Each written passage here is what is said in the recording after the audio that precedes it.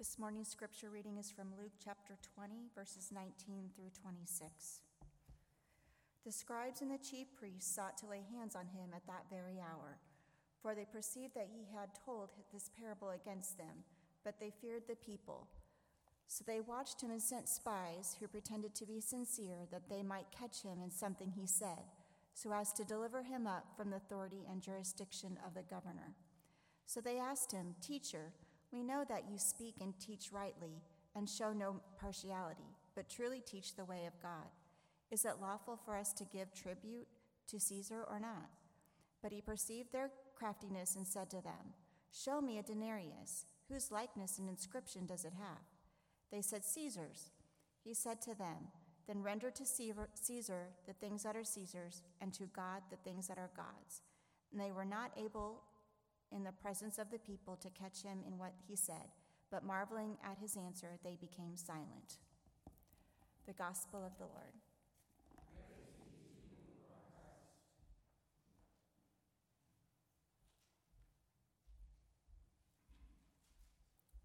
Oh man, forgot to enlarge my notes into a font size that I can read.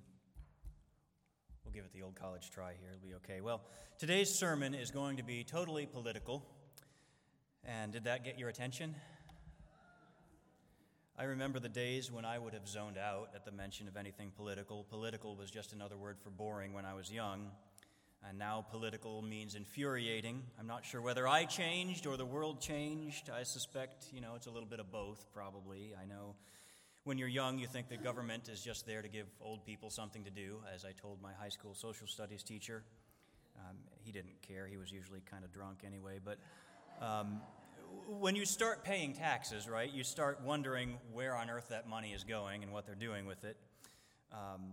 But anyway, I'm sure that politics has always been controversial and irritating, and I've just slowly become aware of it. But it does still seem like our political climate has become increasingly intemperate, we'll say.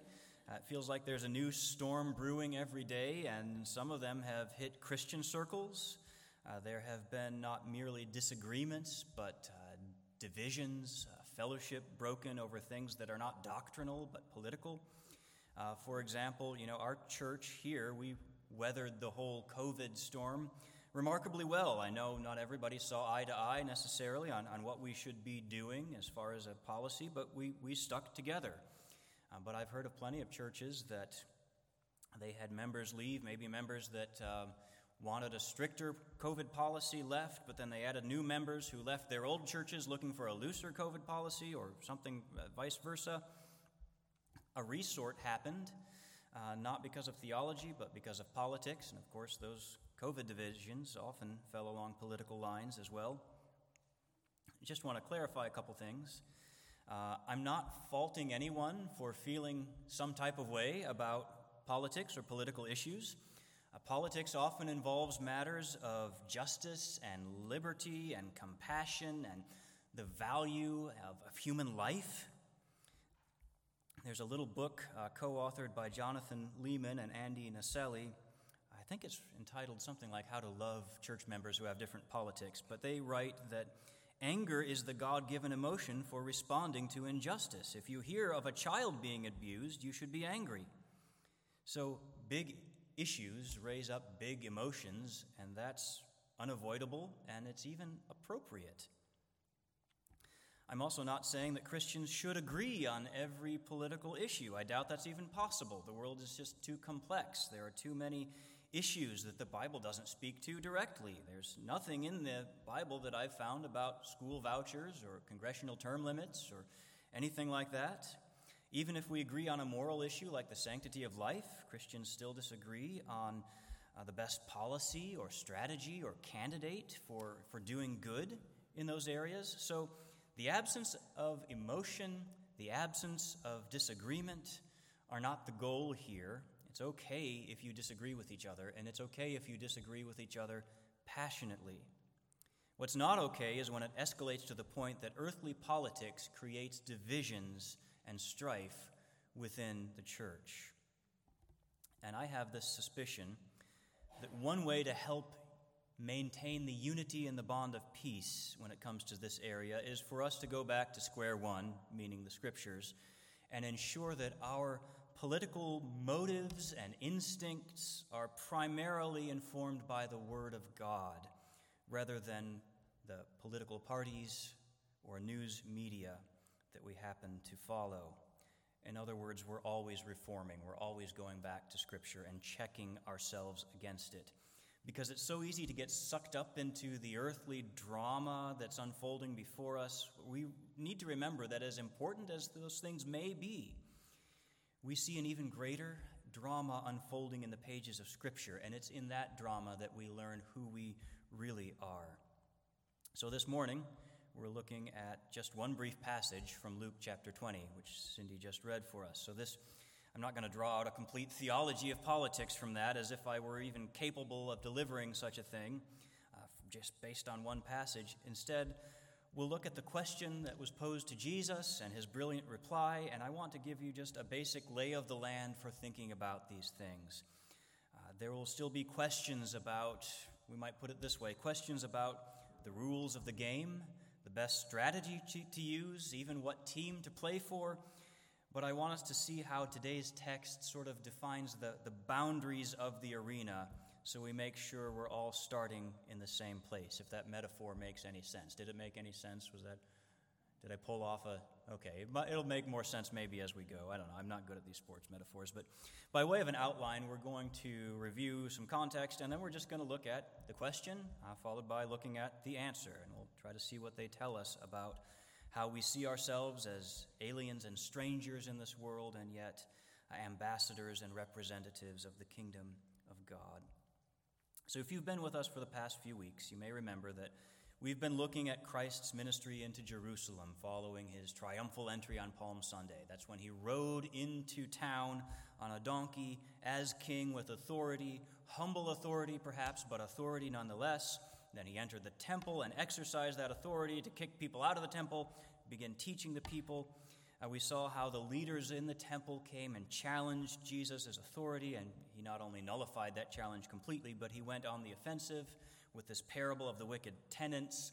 The Jewish leaders of the day were the wicked tenants in this vineyard in the parable who refused to give the owner his due and ultimately hatched this ridiculous and self-destructive plan to murder the vineyard owner's son, and that doesn't end well for them.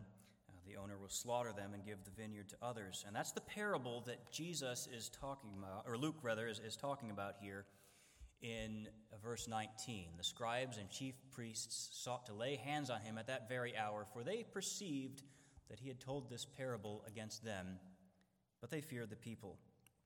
So they are angry. They understand this parable well enough to know that it's about them and it's not good, but they respond by doing exactly what the parable warned them against doing. And isn't that ironic, don't you think? Let's lay hands on the owner's son, they say, but Luke says they're afraid to arrest Jesus themselves.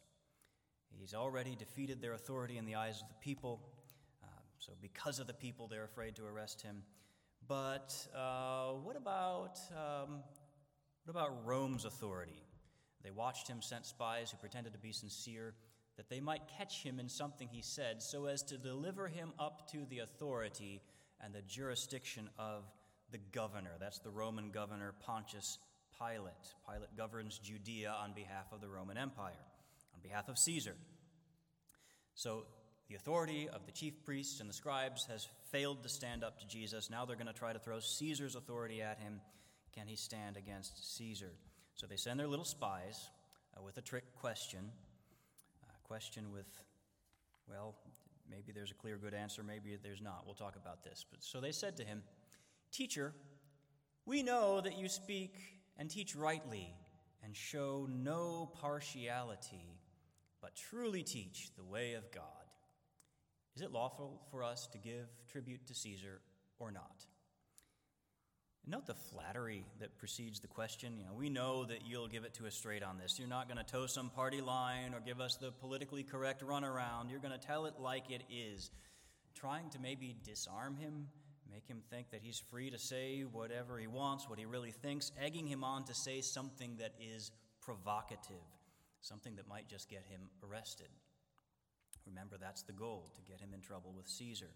So I take this to be kind of a leading question. It's not maybe a theological dilemma in their eyes. There seems to be a clear right answer that they are expecting him to give. Of course, the tax is wrong. Of course, God's people should be ruled by God alone and his anointed king, not by some pagan emperor who, by the way, claims to be a god. There's a reason. Now, the reason there's a dilemma is if you say that, the Roman authority is going to get cranky, as in, I'm going to arrest you, cranky. So to back up just a little bit here, should talk about the political setting. You maybe are aware, but the Roman Empire is ruling over the Jewish nation. Apart from the geographical setting, they are in their own land, but it's still politically the same situation that the nation of Judah entered into in the Babylonian exile, which continued under the Medo-Persian Empire and other empires. Politically, they're not living in the kingdom of Judah anymore. They're living in the Roman province of Judea. So they are, in a profound sense, still in exile. Just to put that another way, they're not asking Jesus what it means to be a good Roman subject. They don't want to be a good Roman subject.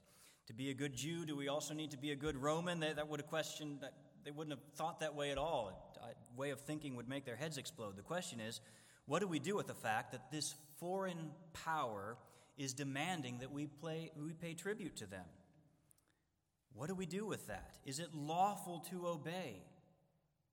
If we submit to Rome's claim here, does that violate our allegiance to God, who has called us to be holy, a holy nation belonging to him alone?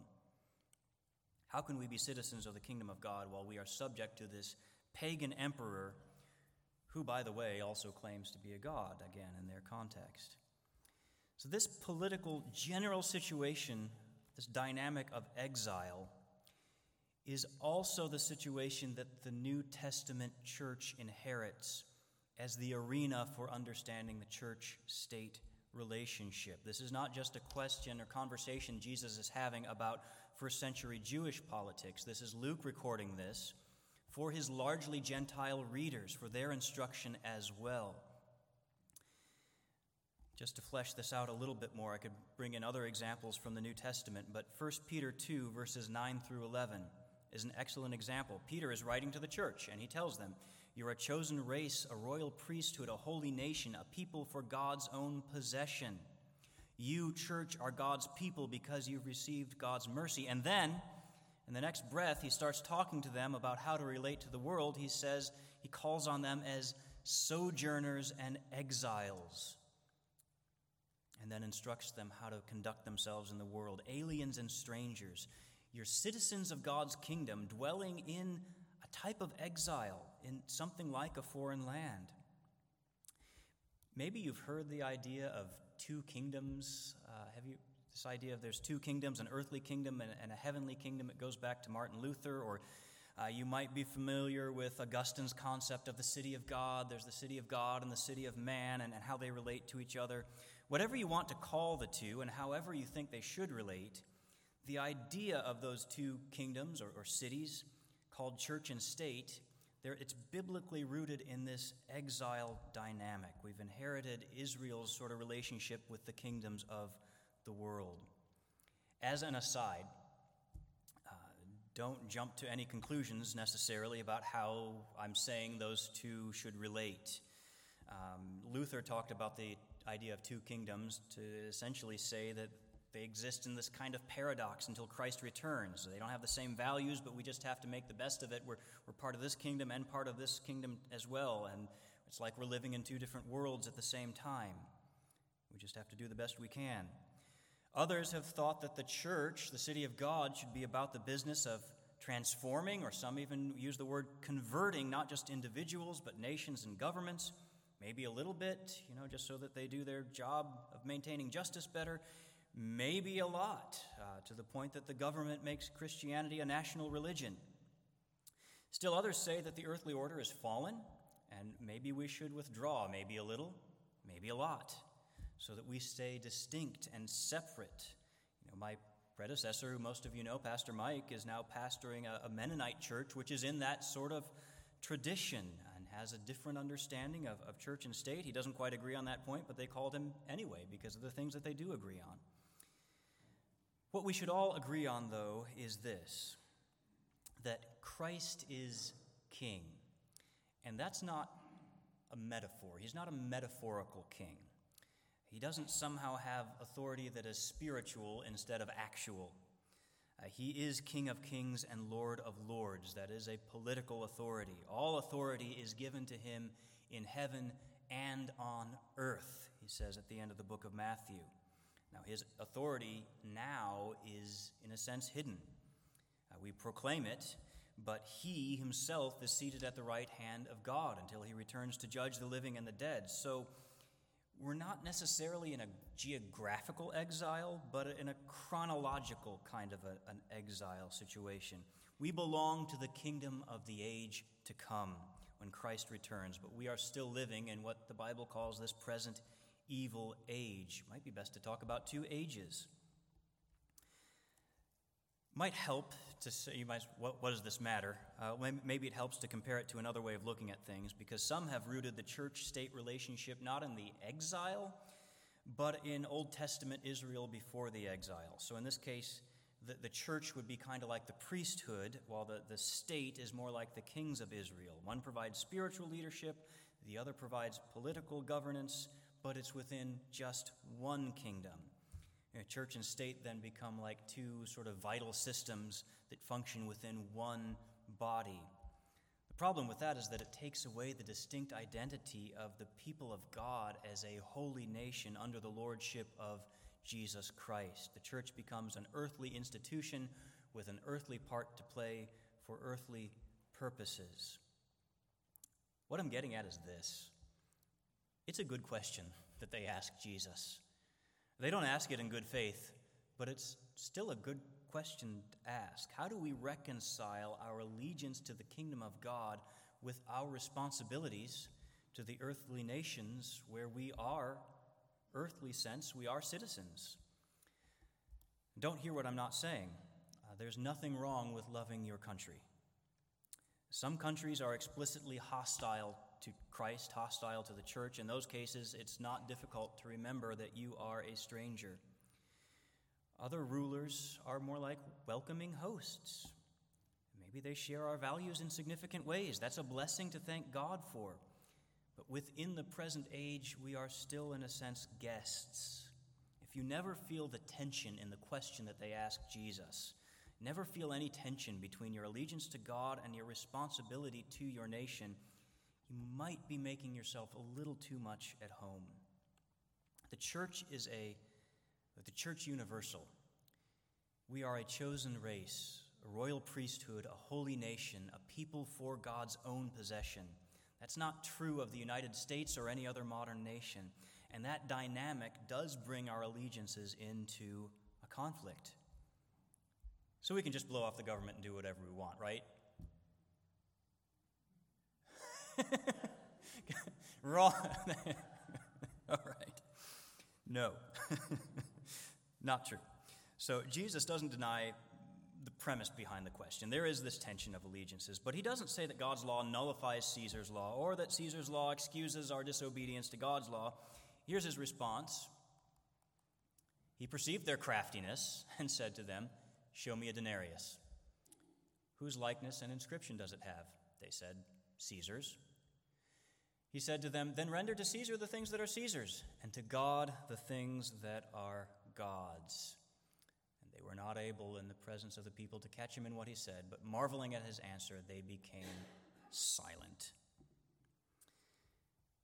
I want to start, as we dig into this, with just a few things that his answer can't mean. First, just to clarify, this is not a politician's dodge. I don't think they're amazed that he so brilliantly evaded even answering their question. A clever non-answer answer, I don't think that's really worth celebrating. I also would argue Jesus is not compartmentalizing what we might call church and state. He's not saying, well, some things belong to the state, some things belong to the church.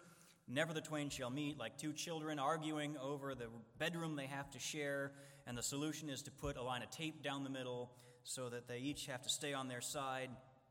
Jesus doesn't say give to the state what is the state's, and to the church what is the church's. He says give to God what is God's. What belongs to God? That brings us to Jesus' important visual aid. Show me a denarius. That's a Roman coin. And whose likeness is on it? Well, Caesar's. Other translations would read, whose image is on it. To those who know that their Bibles well, like people who were listening to Jesus that day, the word image sticks out like a sore thumb. This goes back to the book of Genesis, where God says, let us make man in our image. So behind this idea of giving to Caesar what is Caesar's, you have the understanding that Caesar himself belongs to God. That's whose image is on Caesar's, the image of his creator. So Jesus both affirms Caesar's authority and severely relativizes Caesar's authority, because Caesar is a mere man, frail child of dust. He's not the God that he claimed to be. He's made in the image of God, and he has a creator. So give to Caesar what is Caesar's, because everything ultimately belongs to God. That's incredibly important, but I would argue it still doesn't fully answer the question. What if we follow up and say, okay, Jesus, but that's exactly what I'm asking. What belongs to Caesar? Is it whatever Caesar says belongs to him? Does this foreign ruler who invaded our sovereign nation really have a rightful claim to collect this tax? Or could we see ourselves saying to the nation of Ukraine, just give to Putin what is Putin's? They might have some different ideas about what Vladimir Putin has coming to him. But the Jews were not much happier with Caesar. So Jesus is not just saying that Caesar's claims are legitimate. We need to be careful here. There are two things I think maybe to hold in tension. In John's Gospel, Jesus tells Pilate, the Roman governor, that Pilate would have no authority unless it had been given to him from above. And of course, Paul in Romans 13 says there's no authority except from God, and those that exist have been instituted by God. So earthly governments belong to this current age that is passing away, but they do continue to serve a good and godly purpose as we wait for the return of Christ. It still is an institution that God has put in place. As we'll see in next week's passage, marriage as we know it apparently belongs to this age that is passing away, but we still certainly honor and respect the institution of marriage today. It's no different, really, with civil authorities. But all of that being said, Jesus does, in a sense, undermine the civil authority even as he upholds it. Jesus' tone toward paying tribute to Caesar, it's really similar to his attitude toward the temple tax in Matthew chapter 17. This is where tax collectors went up to Peter and asked Jesus if he plans to pay this sort of temple tax. And Jesus says, Jesus pays it by having Peter catch a fish with a coin in its mouth. And if that seems like a little bit off the wall, that's probably the point. Jesus asked Peter, when they approached them about this tax, do earthly kings tax their own sons, or do they tax others? And of course the answer is they don't tax their own son, they tax others. So Jesus says then the sons are free. So why pay the tax if you're free? Jesus' answer there in Matthew chapter 17 has to do with offense, so that we don't give offense. Think of it this way. As the hymn says, this is my Father's world that we are living in. All authority belongs to Christ in heaven and on earth. This land, it's Christ's land, from California to the New York Island, from Redwood Forest to the Gulf Stream waters, and beyond those boundaries for that matter, because all lands are Christ's lands, and he's coming back someday to claim his land and rule his land. Meanwhile, what's our function? We are his ambassadors. We represent Christ to the stewards who are managing things in his absence. And so we might be tempted to think that as ambassadors of the real and rightful king, we've got full diplomatic immunity, right? We might be tempted to be like the diplomats at the United Nations headquarters in New York City. Have you heard of this? Where they park wherever they want because they don't have to pay the parking tickets. Apparently this is a thing. There are hundreds of thousands of dollars in unpaid parking tickets racked up. Two problems with that kind of attitude. It doesn't represent your nation well, and there are generally good reasons for parking laws. Maybe some of them are over the top, but you can't just let people park anywhere. Also, for us, we do have to pay parking tickets, right? So 2 basic reasons to render to Caesar what is Caesar's. We want to represent Christ well and not create offense. And also, Caesar generally does good things. Now, Caesar does some questionable things, even some bad things. But generally speaking, things like punishing crime, making roads are beneficial, part of the way God has instituted things in order to maintain some general order here and now. But it's more than that. We have a greater mission to give to God what is God's. And that is where the emphasis really falls in Christ's teaching.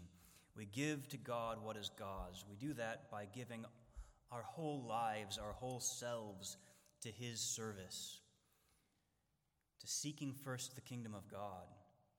And picking unnecessary fights with Caesar is just going to get in the way of this mission. So this analogy might break down, might not be the best, but I think it's a little bit like letting the kids win at Candyland, or at least going easy on them, because you're a grown-up. You don't need to win that game. If you beat them, it's just going to create unnecessary offense and foul up all the other goals and things you have to do with that kid. You won Candyland. Good for you. What's your prize? You just derailed the whole bedtime routine. Congratulations. You're a grown-up. You don't need to win. You know that the world is bigger than Candyland. Caesar can have this round. I mean, if Caesar's trying to interfere with the proclamation of the gospel, we're going to obey God rather than men. If Caesar's acting in ways that are corrupt and unjust, we can talk about Christian ways to engage with that. If the kid's cheating at Candyland, we're going to deal with that, right? But for us to get sucked into the drama of earthly politics is like getting competitive playing Candyland with a 3-year-old. We who are mature, who know that there is a greater reality than what we see reflected in the outrage-driven news cycles, we should be the last to get carried away playing that game, because that game is not going to last forever. And when it ends, it won't matter who won it. It will matter whether we gave to God what is God's. And that's Jesus' point. Don't get sidetracked debating what belongs to Caesar. Just fork it over and get about the business of giving to God what is God's. One wonders if, and at least in some cases, churches would be less divided politically if we were more united in the work of the gospel, giving to God what is God's. Because here's the thing, Christ is king. His authority does win the day.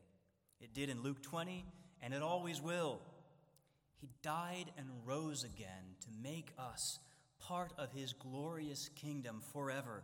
And we didn't deserve that. You didn't deserve that. I didn't deserve that.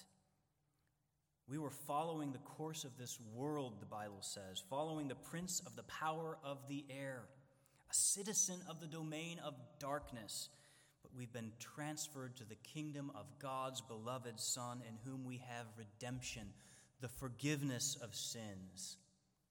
So Jesus died and rose again, and all authority in heaven and on earth has been given to him. That is the reason that we proclaim his gospel and make disciples of all nations. He was obedient to the point of death, even death on a cross. Therefore, God has highly exalted him, given him the name above every name, and every knee is going to bow. Every tongue is going to confess that he is Lord, to the glory of God the Father. Nothing is going to change that.